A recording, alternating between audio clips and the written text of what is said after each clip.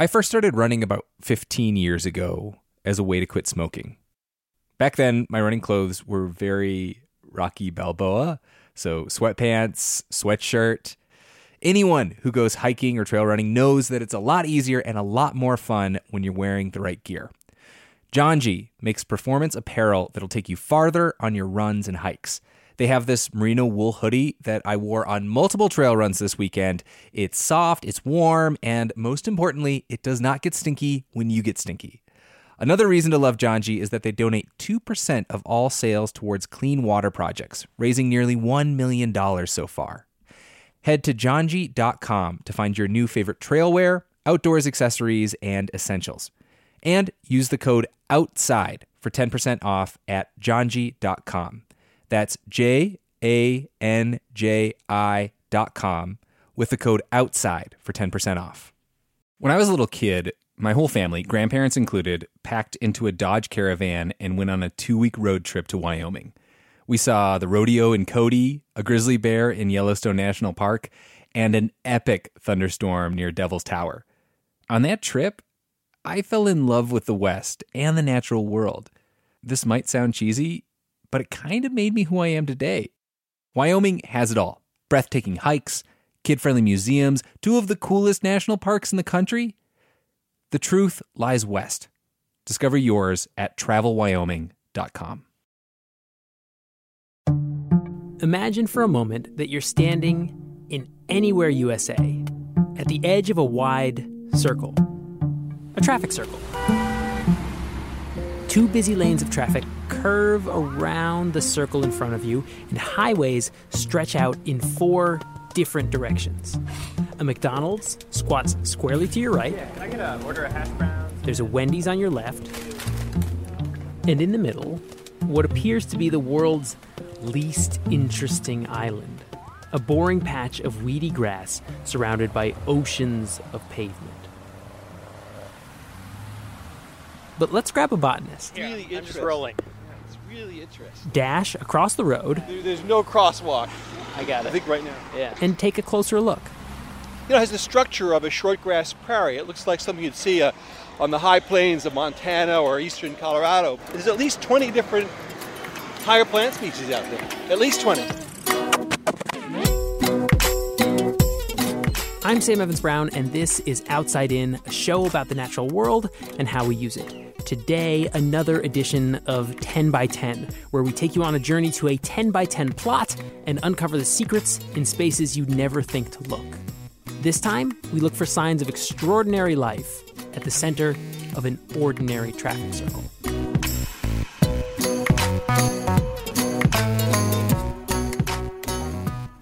So honestly, if I were driving past a flat, treeless traffic circle and I said, "Hey, what's that stuff growing there?" You'd say something like, It's called grass, Sam. Big whoop. But I'm here to blow your mind with some grass facts. Now, the human branch of the tree of life, the hominids, has 7 species. But grasses have 12,000 species. There are pretty grasses, gross grasses, tall grasses, golfy grasses, sea grasses. Grass, it's not just for lawns. And so while you might just see grass, our botanist, Tom Lee, sees multitudes. First and foremost, the weeds. Mainly crabgrass. There's some quackgrass, another weed. The common ragweed over there, which causes... Crabgrass, quackgrass, and that old standby. Oh, look, dandelion. This is not on my list. I didn't see this yesterday, but this is... Then there's the pretty stuff. The stuff you'd probably call wildflowers, but can be more accurately described as broadleaf herbs. Brown-eyed Susans, and there's some kind of a coreopsis right here, and there's... What's a coreopsis? Wow, I missed this too. This is butter and eggs, Linaria vulgaris. There are even a few plants that you might find at your farmer's market. This is a species called wintercress, also known as yellow rock. It's not native, but it has these rather fleshy, succulent leaves, which I believe you can put in a salad. I wouldn't put these in a salad, but maybe after a lot of washing. After a lot of washing, yeah. And there is plenty of grass, like grass. Well, I didn't see this yesterday. This is little blue stem. In fact, this is the grass that does grow on the high plains. This is a native North American grass that would be a dominant species in the midgrass prairie of Nebraska and in Kansas and on up into the Dakotas. And I'm surprised to see that here, but there it is. So how did a little piece of Nebraska, miles and miles of earth and blue sky, little bees buzzing around, the proverbial home on the range, the actual place where the buffalo roam, how did a miniature version of this bucolic habitat find its way here? Lee estimates that of the 20 to 25 species that he could see on that traffic circle, only about 6 or 7 of them were intentionally planted. The rest somehow crossed this concrete moat on their own. Isn't that kind of remarkable?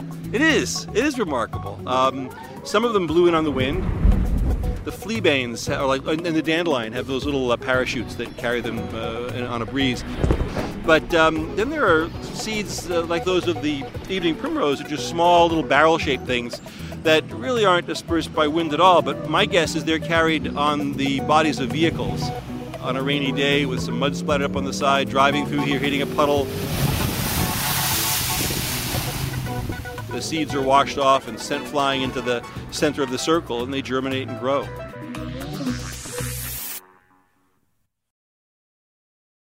So far, if we're looking for plant life in unexpected places, we're doing pretty well. But what about animals?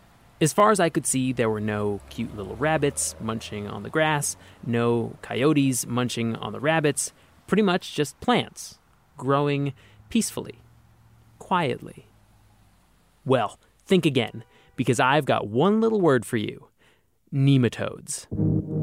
If nematodes, if we're talking about them in people, parasites of people, heartworm in dogs, those are nematodes. People don't like to talk about them, but if you look at them in soil, they're pretty cool. That's Diana Wall, a nematode expert and biology professor at Colorado University, and she's here to introduce us to the secret world of soil microbiology. I got into it because I think it's one of the most fascinating areas of unknown on the planet. Nematodes, by the way, are little roundworms, many of them smaller than an eyelash. And soils are teeming with them.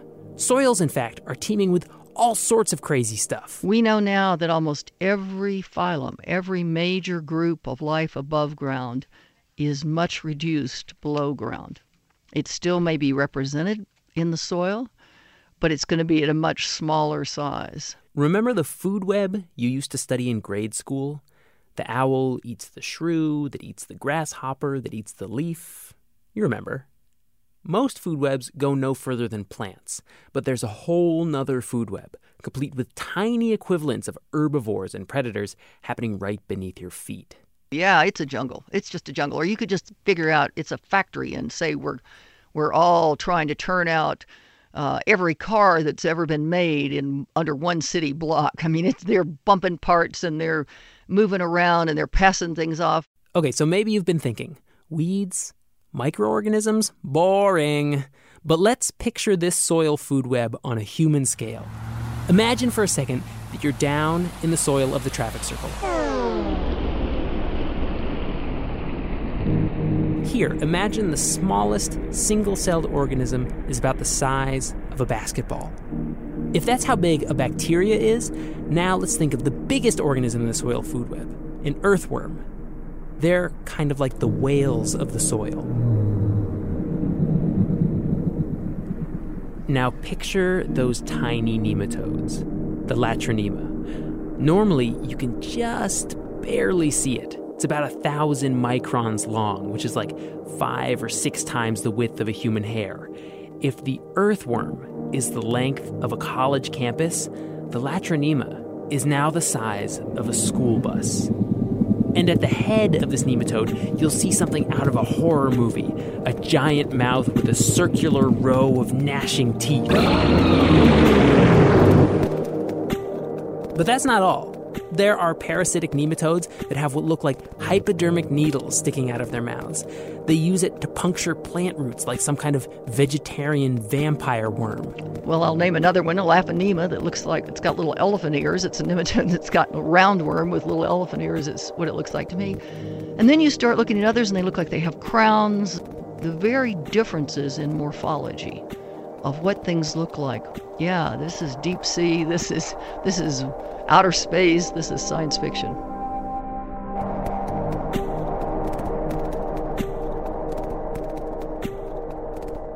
This world may be small, but it's crowded, like really crowded. Normally, in a garden variety soil, in a handful, you would have on the order of 200 billion or so organisms in the soil. With a B. 200 billion with a B in a handful of soil. The next time you're digging in the garden, think about that. There are around 28 times the number of organisms in every handful of soil than there are humans living on planet Earth. And maybe of those 100 billion, several thousand, tens of thousands of different species. That, by the way, is our third and final scientist for today, UNH soil microbiologist Sarita Frey, who's here to tell us whether our dry, isolated little traffic circle is just as populated with life as a handful of garden soil. To find out, we'll need to take a few samples. Soils are very heterogeneous, very highly variable from one place to another. Highly variable even from here to 20 feet away? From here to there. Like 2 feet away? Or even 2 centimeters away. All right. She rips out a handful of grass to expose the dirt and then takes a tulip bulb planter and grinds it down into the soil. Already I can tell it's pretty sandy. Oh my gosh, it's just dust under there. Yeah. It's really disheartening. The next thing that if our aim here is to amaze you with just how much life there is in a traffic circle, this is not a good sign. A lot of soil organisms are technically aquatic animals. They want to live where it's nice and wet. And right now, this region is going through a pretty bad drought. But just as lots of woodland critters hibernate through the winter, many microorganisms have adapted to live under even the harshest environments. Here's Diana Wall. You can put them under liquid nitrogen, you can put them in a freezer, you could keep them on your shelf for, 60 years. I think they've kept some nematodes and just dried in a sack on a shelf in a lab. And then you bring them back into the lab and say, hey, here's some water, and you can watch them come back to life. After we get our samples, we run back across the road and head over to Frey's lab. She pops them into mason jars, adds a little water to bring the little buggers back to life, and then leaves it in the awesomely named environmental chamber. Like a fridge, but whatever you want. Which is basically a big, sterile, walk-in cooler that's not actually cold. For this soil, I'm thinking we'll leave it in for a couple of days, and then we'll come back and measure the amount of carbon dioxide that has accumulated. Just like us, microorganisms breathe in oxygen and exhale CO2.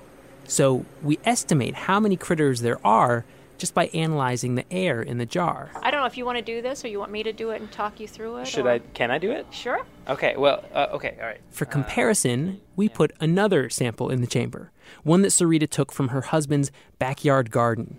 That's pretty easy. I feel like I could do this at home, except for the environmental chamber part.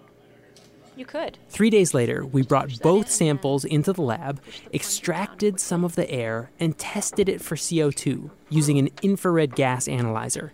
Okay. And lo and behold... It's like the Lee traffic circle might have more. I think you're right. Our sandy traffic circle samples showed more microbial activity than the fresh garden soil. So it's more than twice as much at the Lee traffic circle.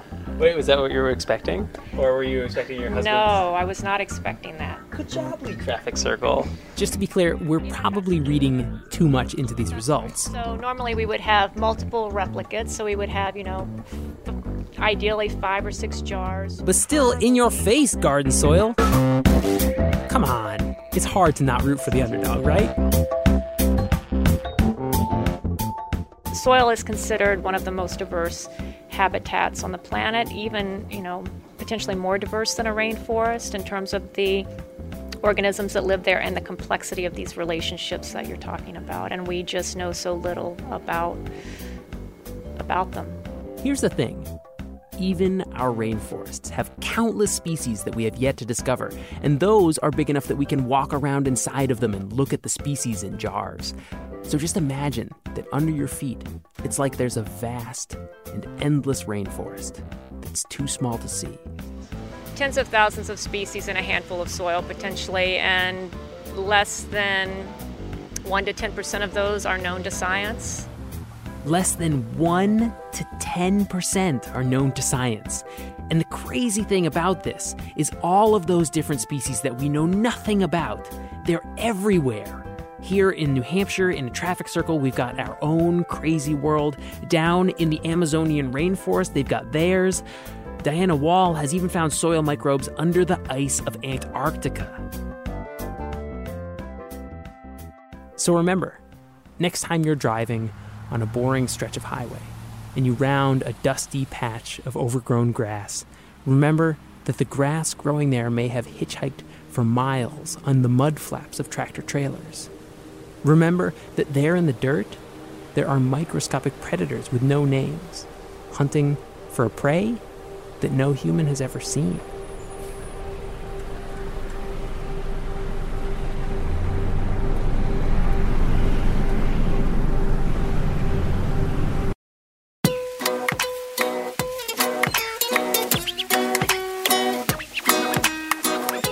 Outside In was produced this week by Taylor Quimby and me, Sam Evans-Brown, with help from Maureen McMurray, Logan Shannon, Molly Donahue, and Jimmy Gutierrez.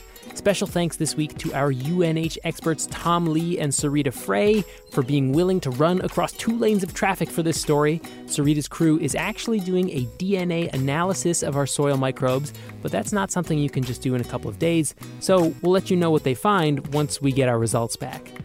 Also, if you're interested in learning about the difference between roundabouts and traffic circles, go to roundaboutusa.com.